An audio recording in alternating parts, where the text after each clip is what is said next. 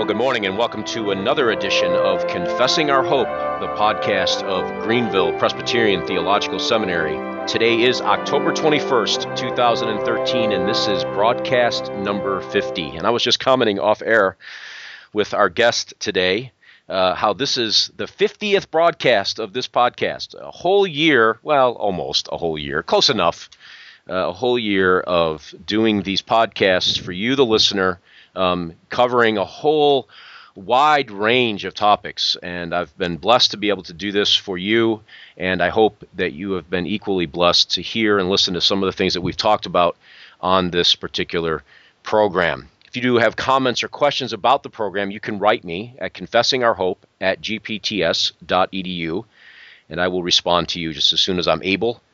May not be the same day or even the same, well, I won't say not the same month, but it would be close to when you write me. But you write me, and I will respond when the Lord gives me the time to do it. And of course, as usual, I say this every time, and I'll say it again, we do have a mobile app. Everybody has mobile apps now, right? So you might as well get ours. It's the GPTS mobile app. You can find it at the Google Play Store or at the iOS Apple Store, if that is your choice of weapon that you carry around in your pocket. But either way, you can get the app wherever you like on the internet, and it is free, of course, for those who would like to have it. It has our podcast on it, of course, and as well as our chapel sermons, mostly the ones preached by Dr. Pipa. In addition to that, it has the spring theology conferences available there as well. So you can listen to all of our resources that the seminary produces and is a part of wherever you may be. Wherever you may be. It's a really nice tool to have and use to your benefit and blessing. And of course, I would be remiss if I did not mention our website. It is gpts.edu. If you have questions about the seminary, maybe you're interested in going to seminary, you're thinking that the Lord is calling you into the work of the gospel ministry, and are looking for a seminary, feel free to check us out online, gpts.edu. Most questions you have would be answered probably there. If not, you can write us at info@gpts.edu, and somebody will respond, not me, but somebody will respond to your questions, whatever they may be. And of course, our podcast has a website, confessingourhope.com. There you'll find out all the information about the podcast, who I am. If you've noticed, I have not told you who I am. I'm done doing that. Everybody knows me by now. So I'm not going to tell you who I am. But if you don't know, you can go to the website, and there's a whole thing about me if you want to read about it.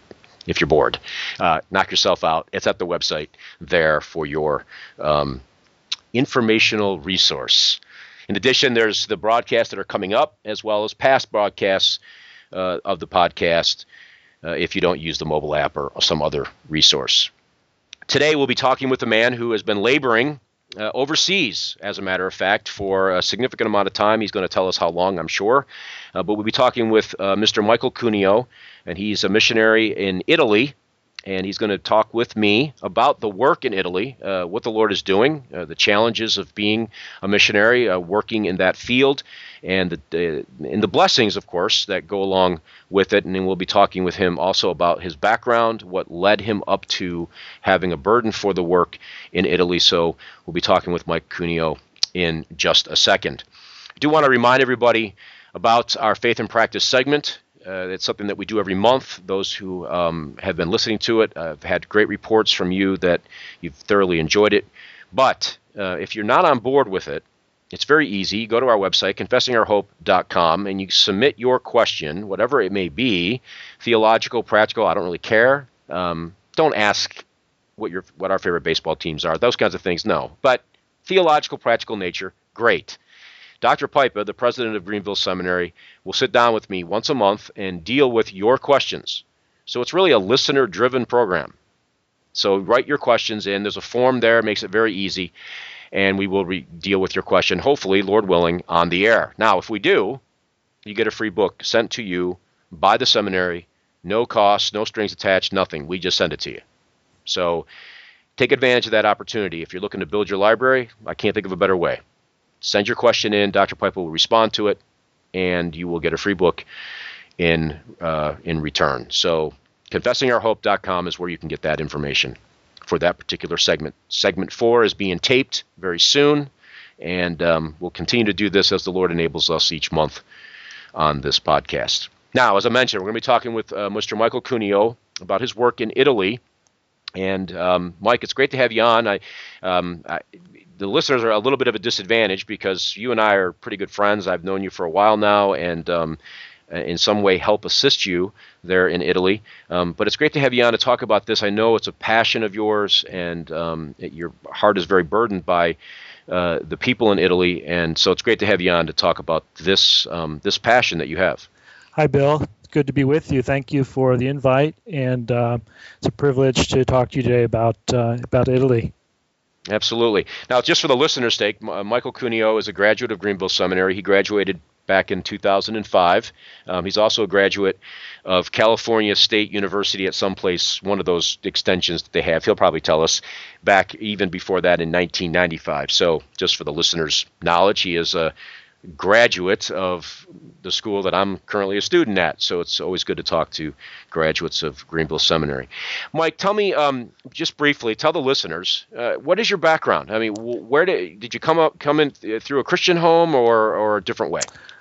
Bill, I was raised in the San Francisco Bay Area, and I was very blessed to have parents that loved me and made many sacrifices for me. I have an older brother and older sister.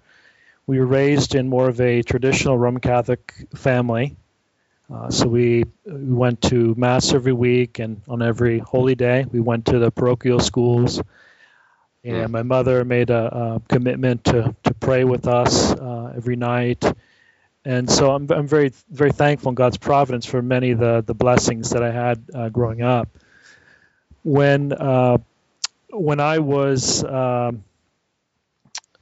say about when I was 12 years old, my mother passed away suddenly. And shortly before that, my grandmother had passed away. And as a young man, it brought many questions into my life that I had not considered before. Everything seemed to be permanent. Growing up, everything was ideal, at least in my mind. But then all of a sudden, the shock of having to confront death and change. And so many questions were in my mind. Why am I here? What's the purpose of life? Where am I going after death, etc. And I remember always seeing God and praying, but he always seemed afar off. He seemed distant. The transcendent God, but never a God who was near. And as I continued to go to church through a lot of the mystical things, there was a semblance that he was near. But the moment I walked out of the doors of the church, it was like a vacuum. And then again, I was confronted with a God who was distant and far off. I had these questions for many years until I was at Cal State Chico in California as a student there, undergraduate. And I was actually coming home from college back to the Bay Area in the car. I was listening to the radio. I was scanning through the stations and came across a radio station where the Bible was being read. And I remember a man reading Romans 3. I remember him saying, "There's none righteous, no, not one." And of course, he's quoting there from Psalms. And as I listened, I was shocked by, wait a minute, I thought I could be a good person, a righteous man. I thought I could be acceptable before God based upon my being in a state of grace, participating in the sacraments, and doing good works. Shortly after that, I came across Christian radio and started listening to copies of sermons on the radio from Reformed churches. And before long, I came under conviction of sin, that I really did not know Christ, nor did I love God, that I was a sinner, and that nothing I could do could merit his grace or mercy. And all I was left to do is to cry out to him for mercy, for forgiveness. And that was a period of around a year. And God was working in that period of my life. And before long, people started calling me the new Mike. I don't know the day, perhaps, but there was definitely a change in me. And I started having assurance of forgiveness of my sins, that indeed Christ had died for me, lived for me, that he is my Savior, and that I could trust in him alone for salvation as he's offered in the gospel. So it was quite a traumatic time, in the sense that it was a whole other world that I had not seen before. And the scriptures came alive. At that time, I was still attending the Roman Catholic Church. I had not met other believers. In fact, growing up, I had not met a born-again believer until I was 21 years old. So I went to some of the bookstores. I started to look for a church, and by God's grace, the Lord directed me to a circle of believers, and still was in university at that time. And I finished out my university, and one of the men who discipled me, one of the first books he gave me was Holiness by J.C. Ryle, as one of the first books to read as a believer. And he introduced me to various books, and we went through I distinctly remember, and I give God praise for this, I remember my family thinking I was crazy. They thought I'd gone off the deep end or joined a cult or something of that nature. And I remember going to this man's home for a year survey of the scripture. He said, "Why don't you come to my home and we'll go through a survey of the Bible." And so I went ahead and did that. I remember leaving in tears at times, because these people are so kind to me, and I barely even know them. And yet I realize the only difference is because of Christ. Whereas people I've known for a long time, I would not be able to connect with them on a spiritual level. So it was the first time I experienced Christian hospitality and the love of Christ expressed in the body of Christ. And then after I graduated from college, I was just recommended I go down to a Orthodox Presbyterian church. And the Lord provided work for me in the Silicon Valley, where I worked for a number of years. And the Lord blessed me as I attended First Presbyterian Church of Orthodox Presbyterian Church in Sunnyvale, where really that's where the Lord gave me a love for the church, a love for missions, a love for the doctrines of the church.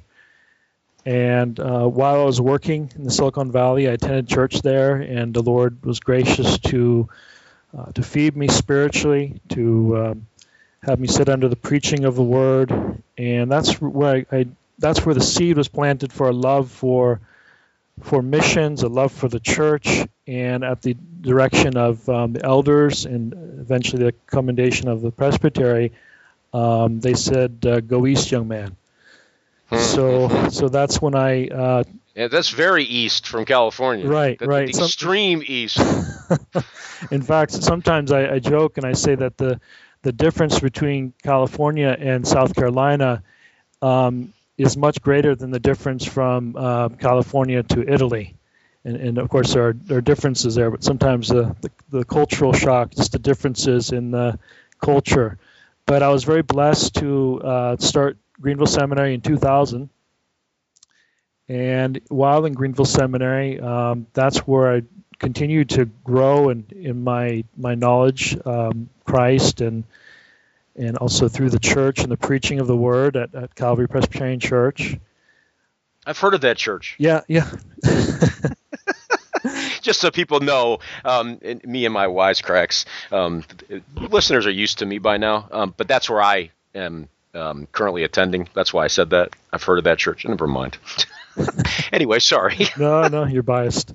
So really, it was at Greenville Seminary that I also grew in my love of the confessions of the church, and really had great models set before me of men who loved the Savior, who loved the church, loved the courts of the church, and the confessions, doctrines of the church, and who were zealous for the gospel. So I was very blessed to have those examples set before me. One of the things that I just I thank the Lord for in seminary was being able to sit under the preaching of the Word, of course, on the Lord's Day twice, but then have chapel messages at least, if I remember, at least 3 times, 4 times a week. And then if I happened to be in a homiletics class, it was another at least maybe 2 to 3 times. Mm-hmm. And so to have the preaching of the word in the center of a seminary life was such a blessing. That's one of the things I dearly miss once I left seminary. And I realized it was not the reality of the real world, but it was a blessing that I had while I was there, and I greatly miss. So while in seminary, I didn't really know where I would serve. I knew that I wanted to serve the Lord. The Lord gave me an increasing desire to preach the gospel of Christ, that Christ be exalted, that he be known. Even as I didn't know Christ for so many years, I knew about him, but I did not know him personally. And I had a greater desire to preach. Like I said, I did not know where. And maybe if you have any questions, fine, but I'll just tell you what kind of led me to Italy. Yeah, what I was going to ask you before we jump overseas, I want to back up just a bit and talk about what was it that prompted you, led you to think, maybe I need to go to seminary in the first place. While I was in California, I had several men come to me and ask me if I would consider seminary. And I had a desire in teaching and discipling men, and I at first would just say no, that's not for me. I have a good job, everything's fine, I'm in the church I love, and etc. And other men would come, and I would pretty much say the same thing. And then I was at a conference once, and a man said, "What do you want to do?" And at that point, I really said, I don't know, in the sense that I didn't know if I wanted to continue what I was doing in terms of line of work, even though the Lord blessed me at it. And so I prayed. I sought counsel from men, and then I said, it's not a matter of what I want to do. What does the Lord want me to do as it's recognized and affirmed through the church? So the church is an instrument of God to either confirm or deny where would it be used for his glory. And so I would say I was very slow in that process. I eventually went to my elders. I remember going to one elder and telling him of my desires to consider seminary, and he just said, well, it's a good thing to desire the office, and that was pretty much it. And I think and some time passed, and I went back to him and other elders, and then they said, okay, well, let's have you supervised. We'll supervise you in terms of teaching, in terms of taking some responsibilities in the church. And eventually, with the oversight of the elders, they commended me to the presbytery, and then the presbytery took me under care, and that's the time when I went to seminary. So I think it was a process of the oversight of the church, the feedback of the people of God, and also my own internal calling, which grew over time. I can't say that it was, there's definitely doubts along the way, but that's the process through which the Lord brought me, is through the instrument of the church, and then working in my own heart, my own desires, and with the oversight of the church. Great. Now you came to Greenville Seminary. Correct. Obviously, you had a host of options where to go, and it's not really the focus of the discussion to talk about why Greenville Seminary. But obviously, you came to Greenville. When is it in the process did you begin to have a sense that maybe overseas, foreign missions, whatever word you want to attach to it, began to brew inside of you? Well, I've always heard in seminary from professors that we're called to be a minister, preacher of the word, and that means be a preacher of the word, a minister wherever God calls you. Mm-hmm. And however, it was not until the last year that I really considered overseas, and I was went into a class. It was actually I think it was the missions, evangelism and missions class, when it was just both all in one class. And there was an Italian man who was in the class. He was actually in the wrong class, and it was one of my last classes. And I had when I was converted at university, I was studying Italian literature and language and culture as a minor, and never had any idea what I would use that for. I just happened to do it. In retrospect, I can see Lord's providence. Right. And so I tried to speak a little bit of Italian. I had not spoken Italian in quite some time. Not practicing the language, so I tried to speak a little bit of Italian with them. But I had an interest right away, being typical American, being various backgrounds, having our great-grandparents from different backgrounds, in my case from Ireland and Italy. And so I had an interest. I grew up in the Roman Catholic Church. I grew up amongst Italians or Italian immigrants or descendants. So I had a general interest, and I wanted to know more. We became friends, and he had often asked me if I'd be interested to come over and help with the church where he is in Viterbo, Italy. And so I considered that, but I never thought it was serious. Well, one of Dr. Pipa had visited, I believe it was in 2006, to visit the church to see what's going on there. And he was one of the men that asked me to consider if I'd be willing to go to Italy as a pastor, church planter, evangelist. And so also my friend had asked me that. I took a trip over in 2007, starting part of 2007 to visit here. And I came here for a month. I exhorted while I was here, and then the church eventually had asked me to come to be their pastor, and I was ordained by Calvary Presbytery of the PCA in 2007 as a with Powers of Evangelist, of course, that I renewed every year, but to come here to Viterbo, Italy. So that's a bit of how I became connected with Italy. I would say my desire, and looking back and seeing God's providence in my life. Of course, I have a heart for those who are Italian, but also who are perhaps in some of the falsehoods of Catholicism. Mm-hmm. And there are many more other aspects, but that's just in a brief way some of the connections to Italy.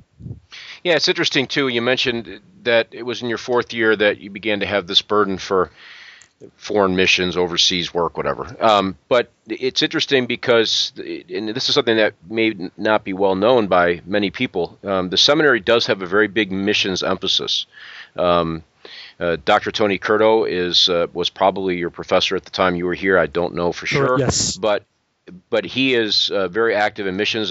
Those who listen to this podcast all the time heard his interview I did with him on a philosophy of missions, which was outstanding. If you haven't listened to it, you need to.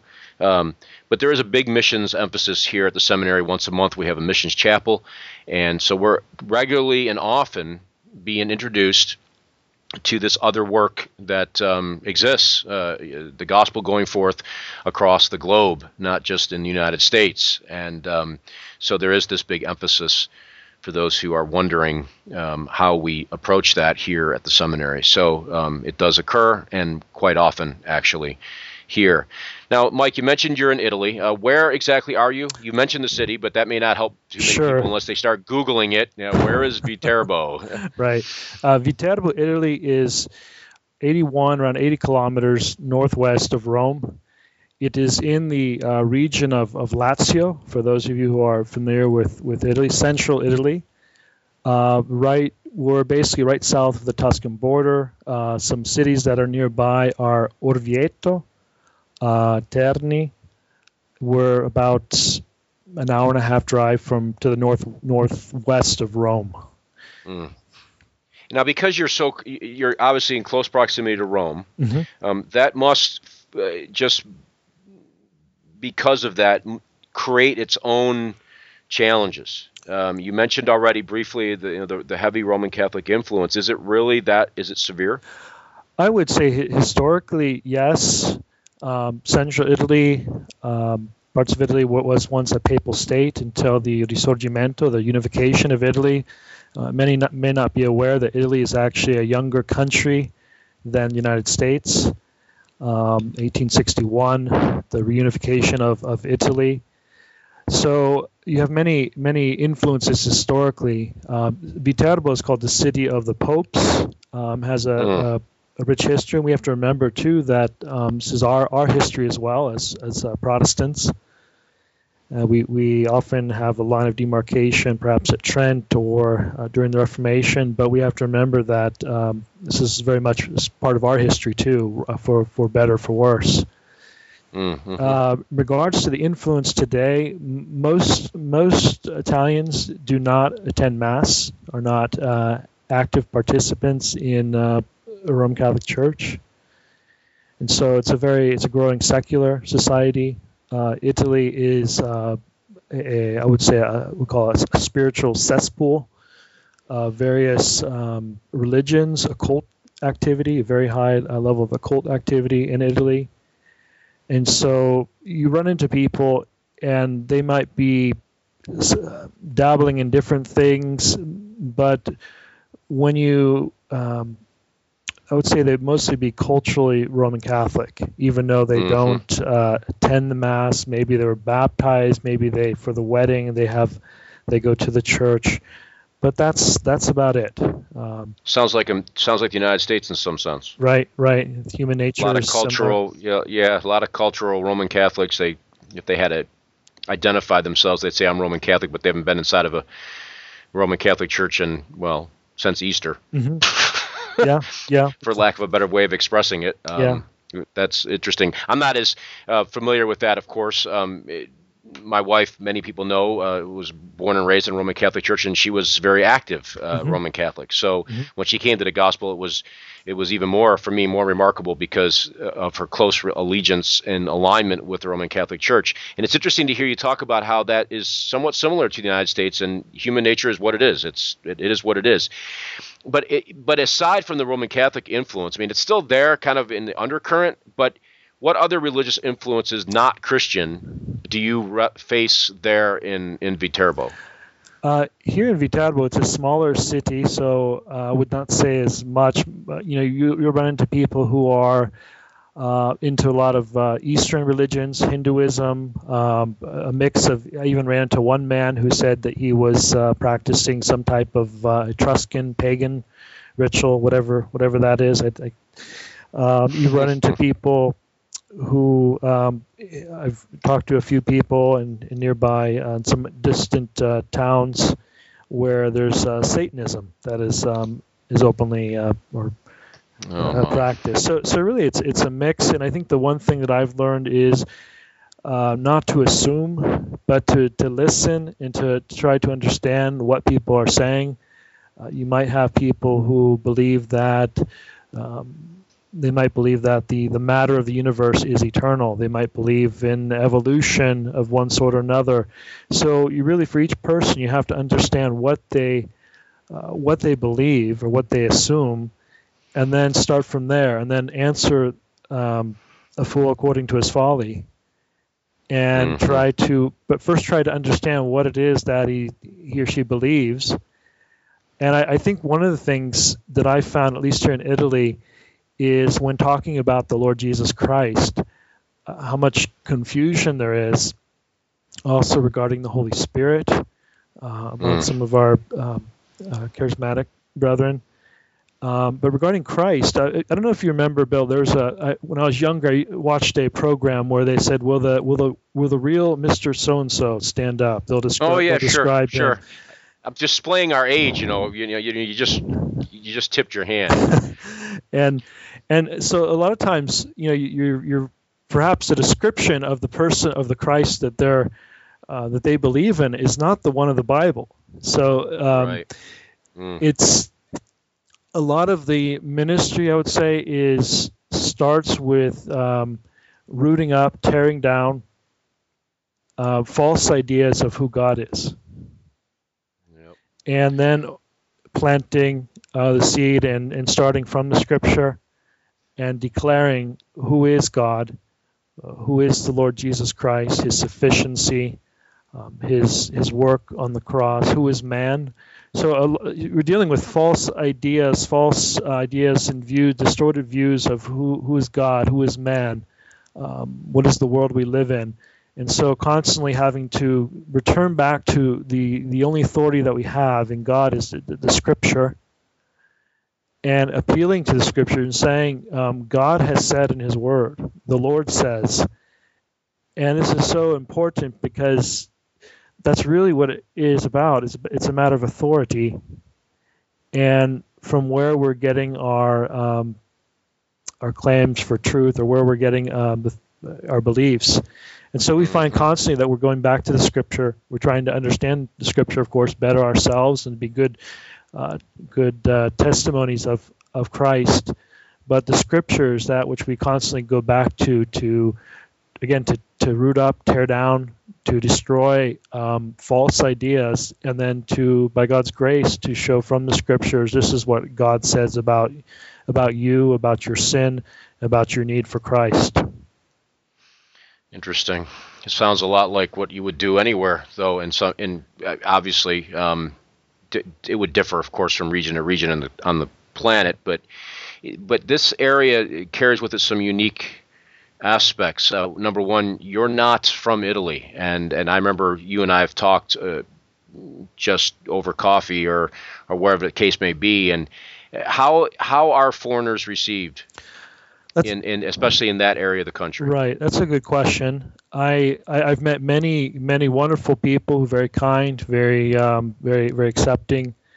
However, I'd have to say that there's overall a great suspicion on the part of the people versus any people they don't know, foreigners, and there is some bigotry that you do find. Here locally, I would say when you go to some of the larger cities, that they are they're used to having different cultures, different peoples in the city, whereas in a medium to smaller city, you're not going to have that openness, or they're not going to be used to that. So perhaps there's a little bit of a sometimes rudeness, sometimes very closed, not being hospitable. But we're not to be overcome by evil, but we're to overcome evil with good. So it's an opportunity for us to show the love of Christ in through hospitality in various ways, and also to proclaim Him. What is the moral climate like there? I mean, you're certainly aware of what's going on in our country, in the United States. But how would you gauge the moral climate just in general? Obviously, we're not talking about morality in the sense of the vertical, but in the horizontal world. Sure. It's strange because you're in a culture where there is the influence of the Roman Catholic Church, and I would say in some ways it's good. However, many people will say, well, I don't believe in the institution of the church, but they're still deeply superstitious, and they will follow Mary, they'll follow the saints, but they reject the institution, the authority of the church. Morally, you have an older generation that perhaps has a strong influence on the culture, on the children, grandchildren. However, there's certain sins that are prevalent in the culture. Corruption, of course, is something that's not exclusive to Italy, but definitely more prevalent here, at least in the news.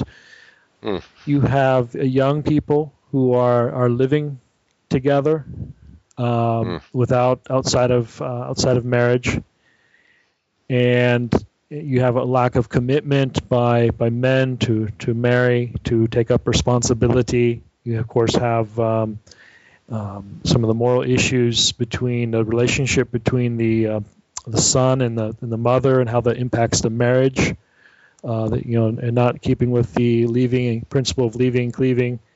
So there are a lot of various things in that sense. One thing I noticed here in Italy. Now, when I'm just speaking of where I live, and of course it might be different in other areas. So other listeners who might know a different area of Italy, perhaps it's different.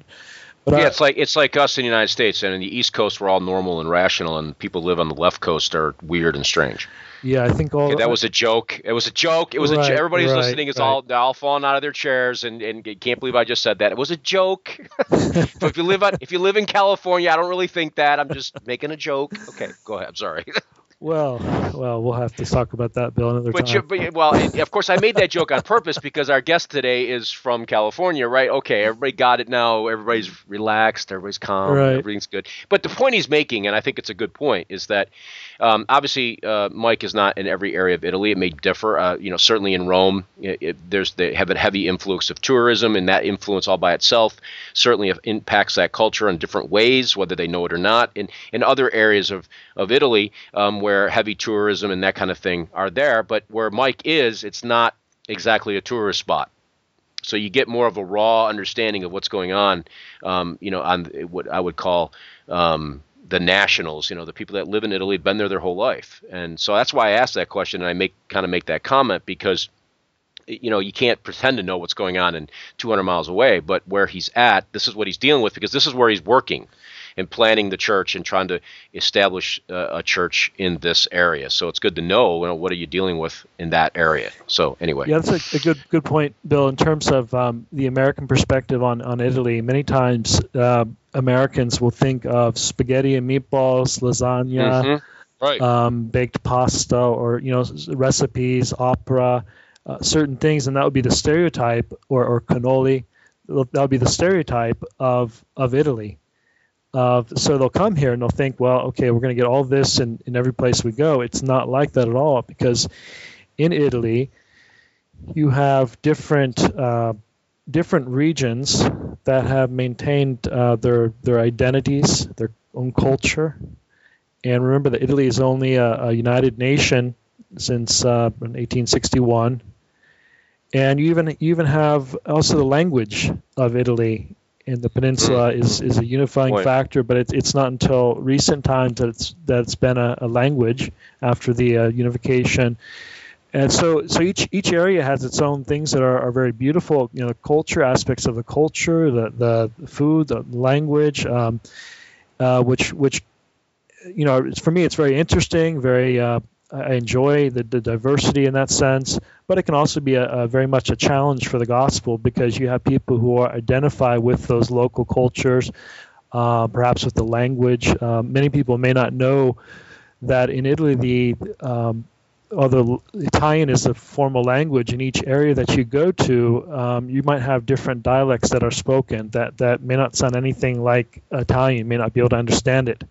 So there are numerous dialects, there's different diversity, different influences. In the north, you have the Austrian influence, you have the French influence, central Italy perhaps, or in the northwest, you have the Spanish influence in the south, and in Sardinia, you have the various influence of Spanish and different cultures. In Sicily, you have the historic influence of North Africa, of the Normans, of it's just such a diverse place, and each place you go can have a reflection of that culture by means of the language, dialects, food, mentality. And where I am, it also has its own identity. In fact, I frequently go to another town nearby, and when people begin to speak in the local dialect, I don't understand what they're saying. I've been in Italy coming here since 2007, and I started preaching in Italian in 2010. And so although I preach in Italian, although I can have a conversation with somebody, but if they're speaking in dialect, it can be very, very difficult. And so it's just another aspect of the ministry where it's so much better if the local people in the church can be equipped and trained for ministry. Yeah, and you're hitting on where I was hoping to go with this. These cultural issues. It's funny because I live in the United States. I've never really been out of the United States. I've been in Canada for a little while, but I don't really count that. But anyway, if you're from Canada, no offense. I was a little boy. I don't remember much of it. But the cultural issues are interesting because here you are, an American who comes over to Italy, and you're not expecting Italy to change for you, but as a missionary who's bringing the gospel to them, you have to somehow, I don't know what the right word is, you have to somehow embrace their culture at some level so that you can minister to them where they are. I mean, and that's really the point of this whole line of questioning is that you have to learn their language, you have to understand their typical practices and those kinds of things, and you're the unusual one, as it were. Sure. Right. Sure. And so it's sort of for you to minister to them effectively, you have to learn their language and understand what they mean when they say things and how they say things, and all that stuff goes into it. These are things I think oftentimes gets missed. We talk about people who go to different countries, especially one like Italy, where you have all these different barriers in place, not because they're necessarily bad, but because they just are. They are what they are, and so what I want to do is bridge that aspect, the moral, cultural basis, and then bring it over into what you're trying to do specifically in Viterbo. You're obviously a pastor of a church there, and how has these barriers helped or hurt what you're trying to do? Well, in the first place, Bill, as a foreigner, of course, I'm much more sensible to what it means to be a foreigner. Of course, as Christians, we are pilgrims, we're foreigners in this place. And so I understand it's helped me a lot more in terms of my own spiritual life and understanding what that means in practical terms.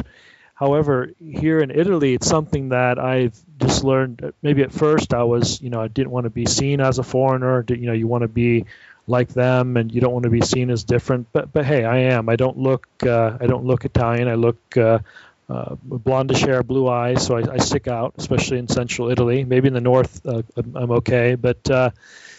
So rather than I just embrace that I'm a foreigner, but also embrace the fact that I'm a student. That I want to be a student for life. I want to learn. I want to grow, understand the culture, appreciate the things. Also be in some sense an ambassador for Viterbo, because I want blessings to come to Viterbo. Ultimately, I know that comes. In the best way possible by means of the gospel of Jesus Christ. So in learning and growing, I'm able to understand some of the cultural issues, some of the differences, and try to really get down to what are the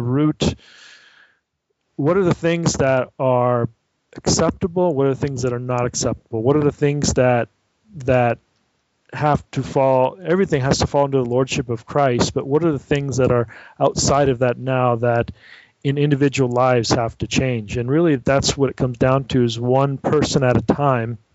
So in terms of the work of the church, we desire that the Lord, the triune God, be worshipped and glorified here in Italy, that Presbyterian Reformed churches that are confessional be planted in here and established, so that for generations the triune God would be worshipped. I was just reading chapter 21 of the Confession of Faith, section 2. It says, religious worship is to be given to God the Father, the Son, and the Holy Ghost, and to Him alone, not to angels, saints, or any other creature, and since the fall, not without a mediator, nor in the mediation of any other, but of Christ alone.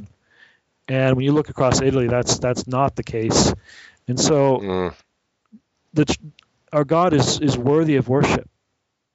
And as the blessings come down into the local church and through the local church, as we see in Psalm 67, then we desire that those blessings overflow in prayers by means of giving and prayers and sending and participating, and that the people of God might be raised up throughout all the ends of the earth, and that God might be given the worship due his name. And that's what comes, for me, it comes back to one of the things that I come back to again and again, because he's worthy of worship. Yeah. He's worthy of worship, and his glory is not to be given to any other, not to graven images, neither to any man, only to him. And the Lord Jesus Christ is the King and head of his church, and he's the one building his church. So one of the things that encourages me is reflecting back upon whose work this is. It's not my work. It's the work of the Lord Jesus Christ by his Spirit, to build up his church, to convert people, to lead us in our worship, that he has to be the center of what we're doing, of what we say. And so our desire to plant churches is very much annexed with the proclamation of the gospel, the good news of the Lord Jesus Christ. And without that, the church will not grow. It's the chosen means that God uses to convert people, to build them up, to advance his kingdom. And so preaching is very much at the center of what we believe and what we are committed to in the context of the local church, and also the ministry of the word and equipping the saints for ministry, praying constantly for these people with whom we have contact, that God might have mercy upon them, that God might give us wisdom in what we do. And so much of what we do ultimately is so that God might be praised and worshiped. And that is our desire, that men, women, and children repent of their sins, that they believe in the Lord Jesus Christ as he is offered in the gospel, and that we ourselves are growing and reflecting him as a covenant body, a covenant community. And then as people hear the word, they see that word reflected in our lives, in what we do. And so we're very small in number. So many times it's hard for us to see that in a greater sense. But person by person, we pray that God would use us and help us toward that end. So we need churches, because without the visible church, we don't have the sacraments. So we need men also. We need men who are called by God, who God equips and calls to the office, to minister, and so that churches would be organized, and that sacraments would be administered, that to be the preaching of the word. And so these are some of the foundational things in terms of seeing the church founded and built up, and other churches, God willing, planted, is seeing that God raise up men. Before they can be an elder, they have to be converted. Yep. And before they're converted, we have to reach out to them. They have to hear the word. And so they have to mature also. And so there's a process that doesn't happen overnight. It's not. Yeah, you've often referred to this work that you're doing in Italy, which is difficult for Americans to get their mind around, I think, because we're instant. Everything is instant. You know, stick something in the microwave. I got a meal in 3 minutes, and go through a drive-through, and I've got whatever. But you have often referred to this, and I've heard you say it as really this is a generational work. Mm-hmm. Talk to us a little bit about what you mean by that. All right. Well, what I mean by generational is we have a goal to see that Presbyterian Reformed churches, confessional, are planted in Italy, that are self-sustaining, that are themselves equipping the Italians for the work of ministry, that are discipling men for leadership in the churches, etc. Some of these things we see in play, we see God working, but these might not all happen in our lifetime. In our lifetime, we might not see Italian churches planted that are self-sustaining, that are they themselves equipping men for office to be pastors and evangelists. We have to be committed long-term to setting the foundations of church government, ecclesiology, of men to preach the gospel. Men need to be sent from other churches. It's a process. I'm just one man amongst many. And so we may not see the fruition of our goals in our lifetime, but we do it because God's worthy of praise, and we obey him. And we don't trust, we're not pragmatic, we don't look to circumstances and make decisions by that. We're called to be obedient to Christ, to preach the gospel, to make disciples, to baptize. And this is something that has to carry on. It's not an option. One of the things I talked to two men here in Italy, and for whom I have respect.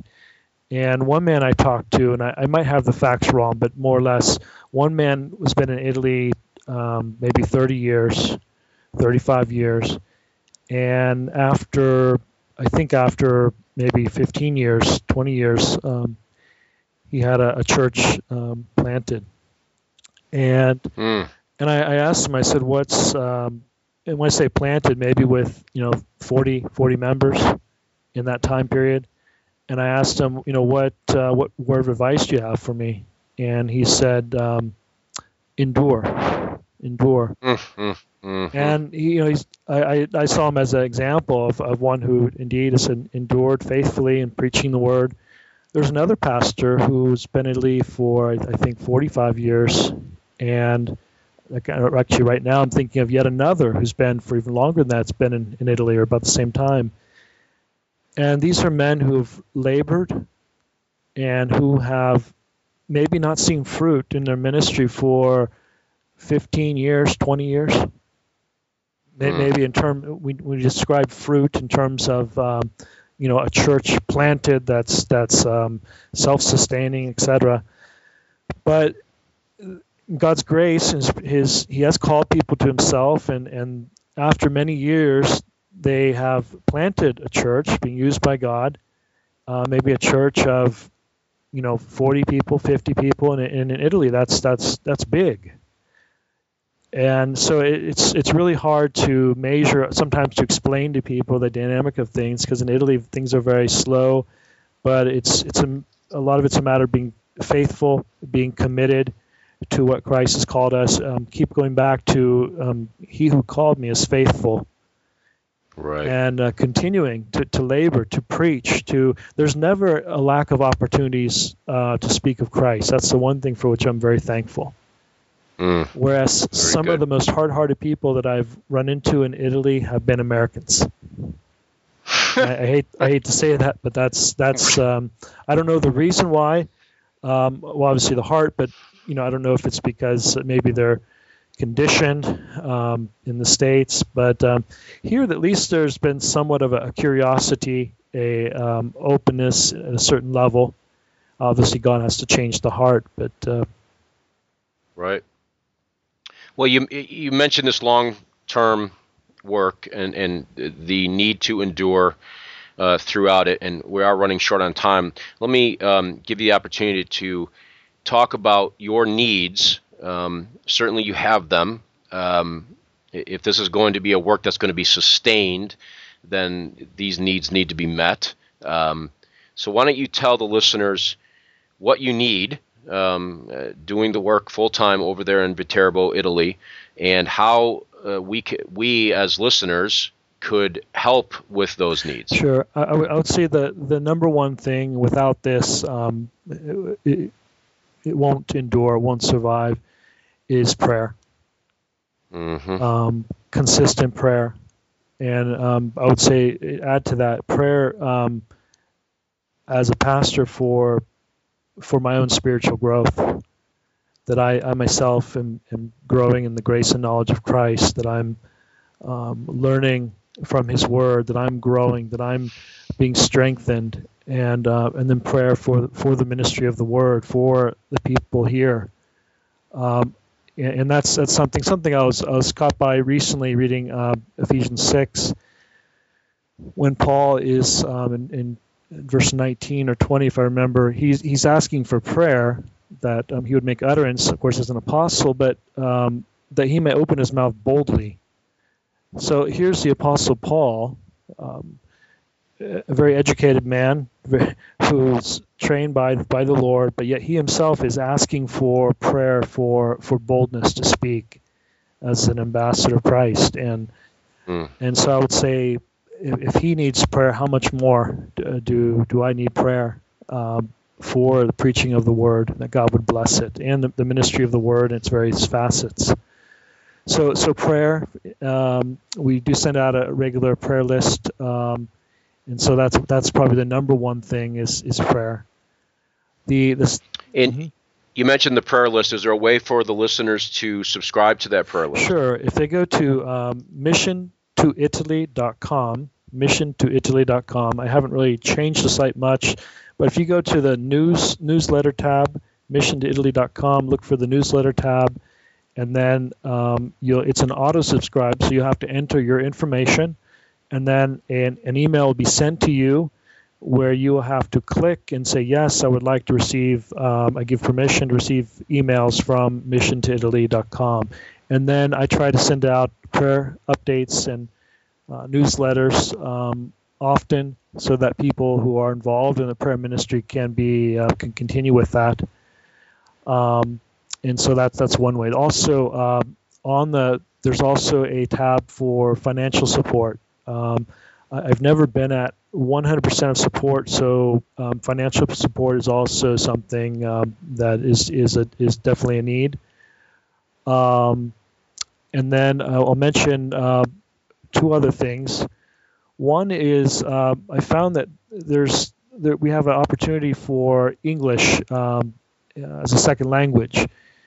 Every week I have a English conversation class. I don't really teach, it's just more to converse with people who have a base of English.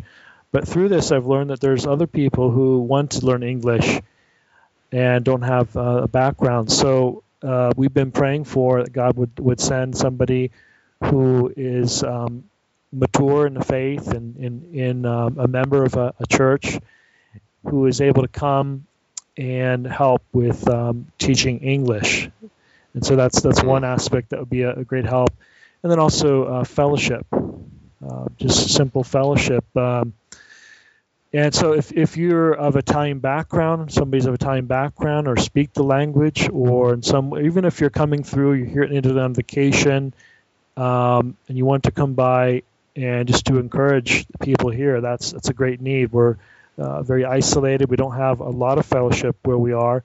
So having those type of connections, we're the body of Christ throughout all the earth, and wherever possible, I try to make those connections, because some of our people do not speak any English, and so if you do speak Italian, that's a great need. Also, I'll throw in translation. If you're a native Italian speaker and live in the States or some other place, if you're in, translation is a great need that we have. Yeah, you're currently working on translating, in fact, some good books, literature into Italian. Is that correct? Correct. One book that we've sent to the publisher, and I was updated and told it might be ready by December, is Christianity and Liberalism by Machen.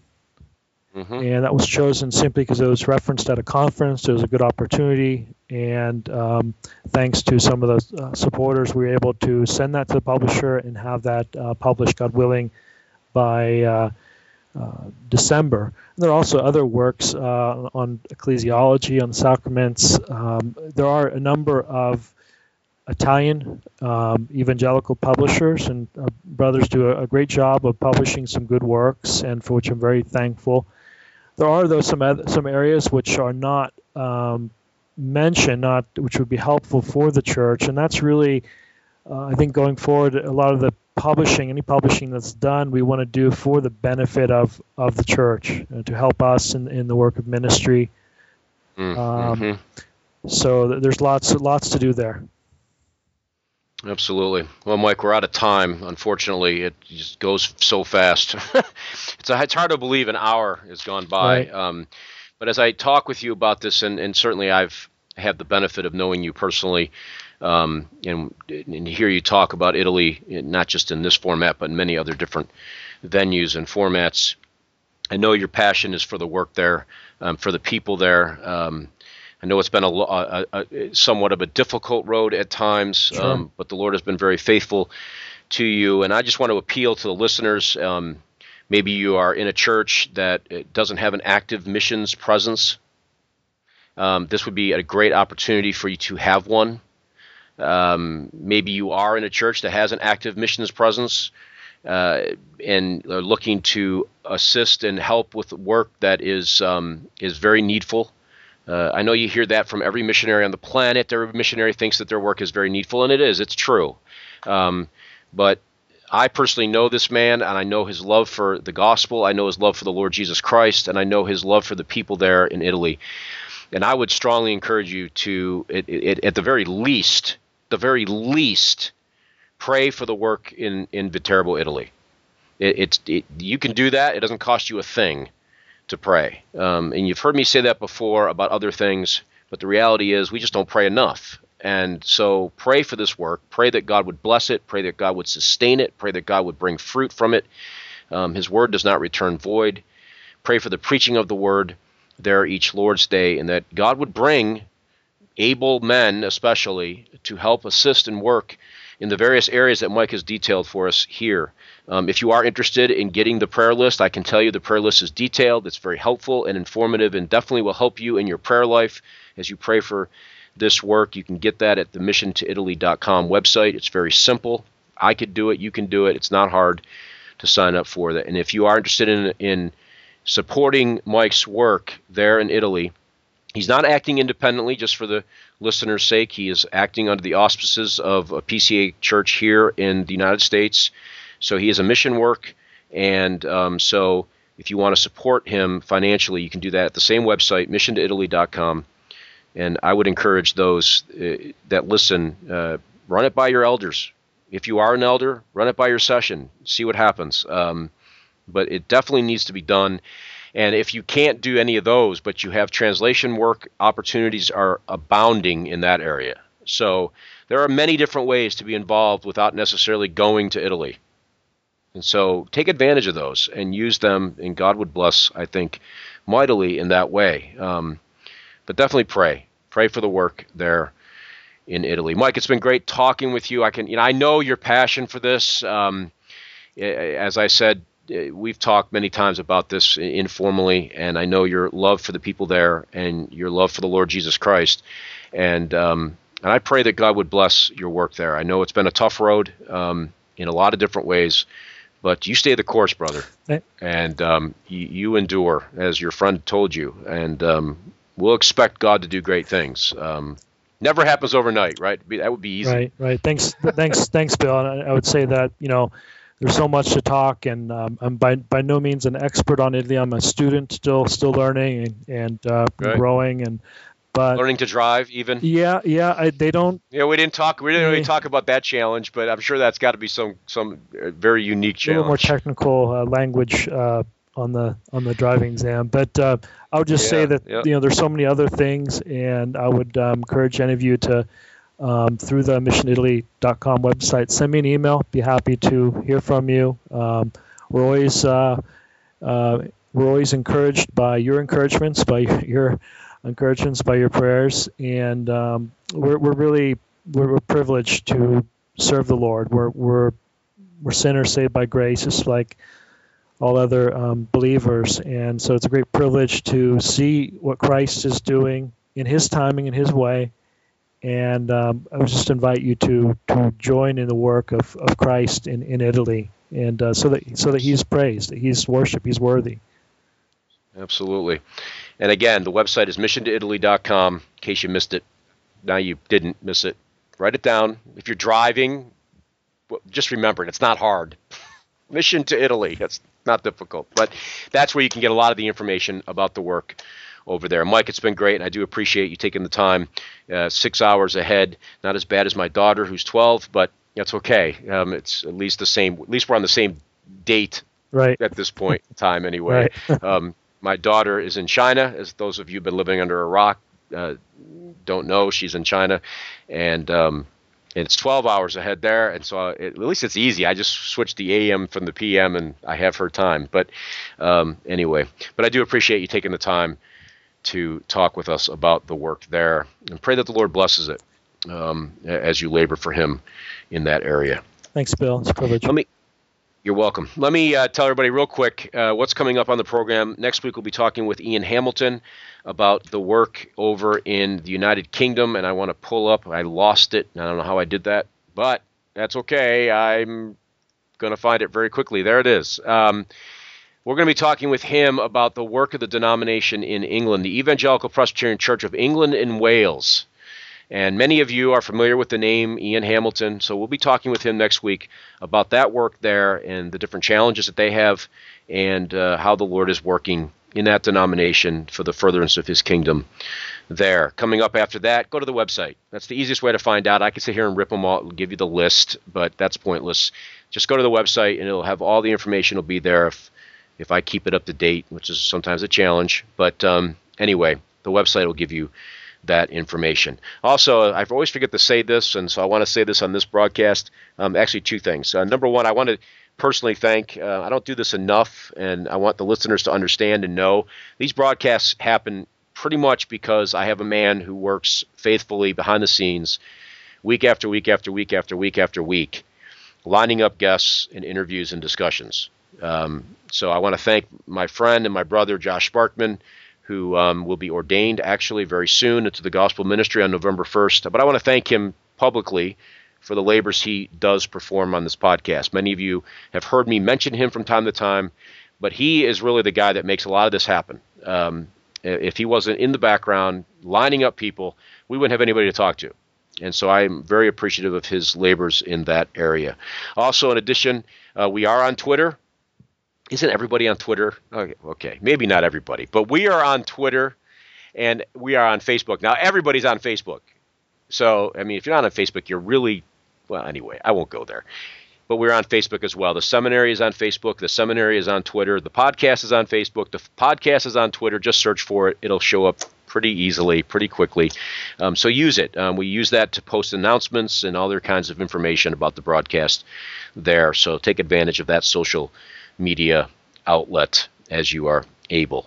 So until next time, we want to thank you for listening to this particular edition, a one that I hope as you listen to it, you get a sense of the work and the labors that goes into many of the work of missions, not just in Italy, but elsewhere. The gospel of Jesus Christ is not reserved to the United States. It's going forward. It's advancing across this globe. Christ is the King and the head of the church, and He is working.